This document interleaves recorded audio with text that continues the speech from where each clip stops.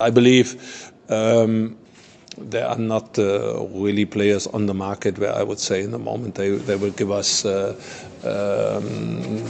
punch we were looking for.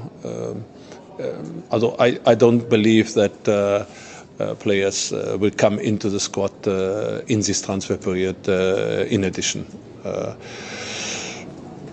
It's no secret we have one or two players more. They haven't really been part of the playing squad. If there is anything, I said it some weeks ago, we have a very clear agreement inside the club. We treat them professionally, we treat them normal as they are part, but you always look into it.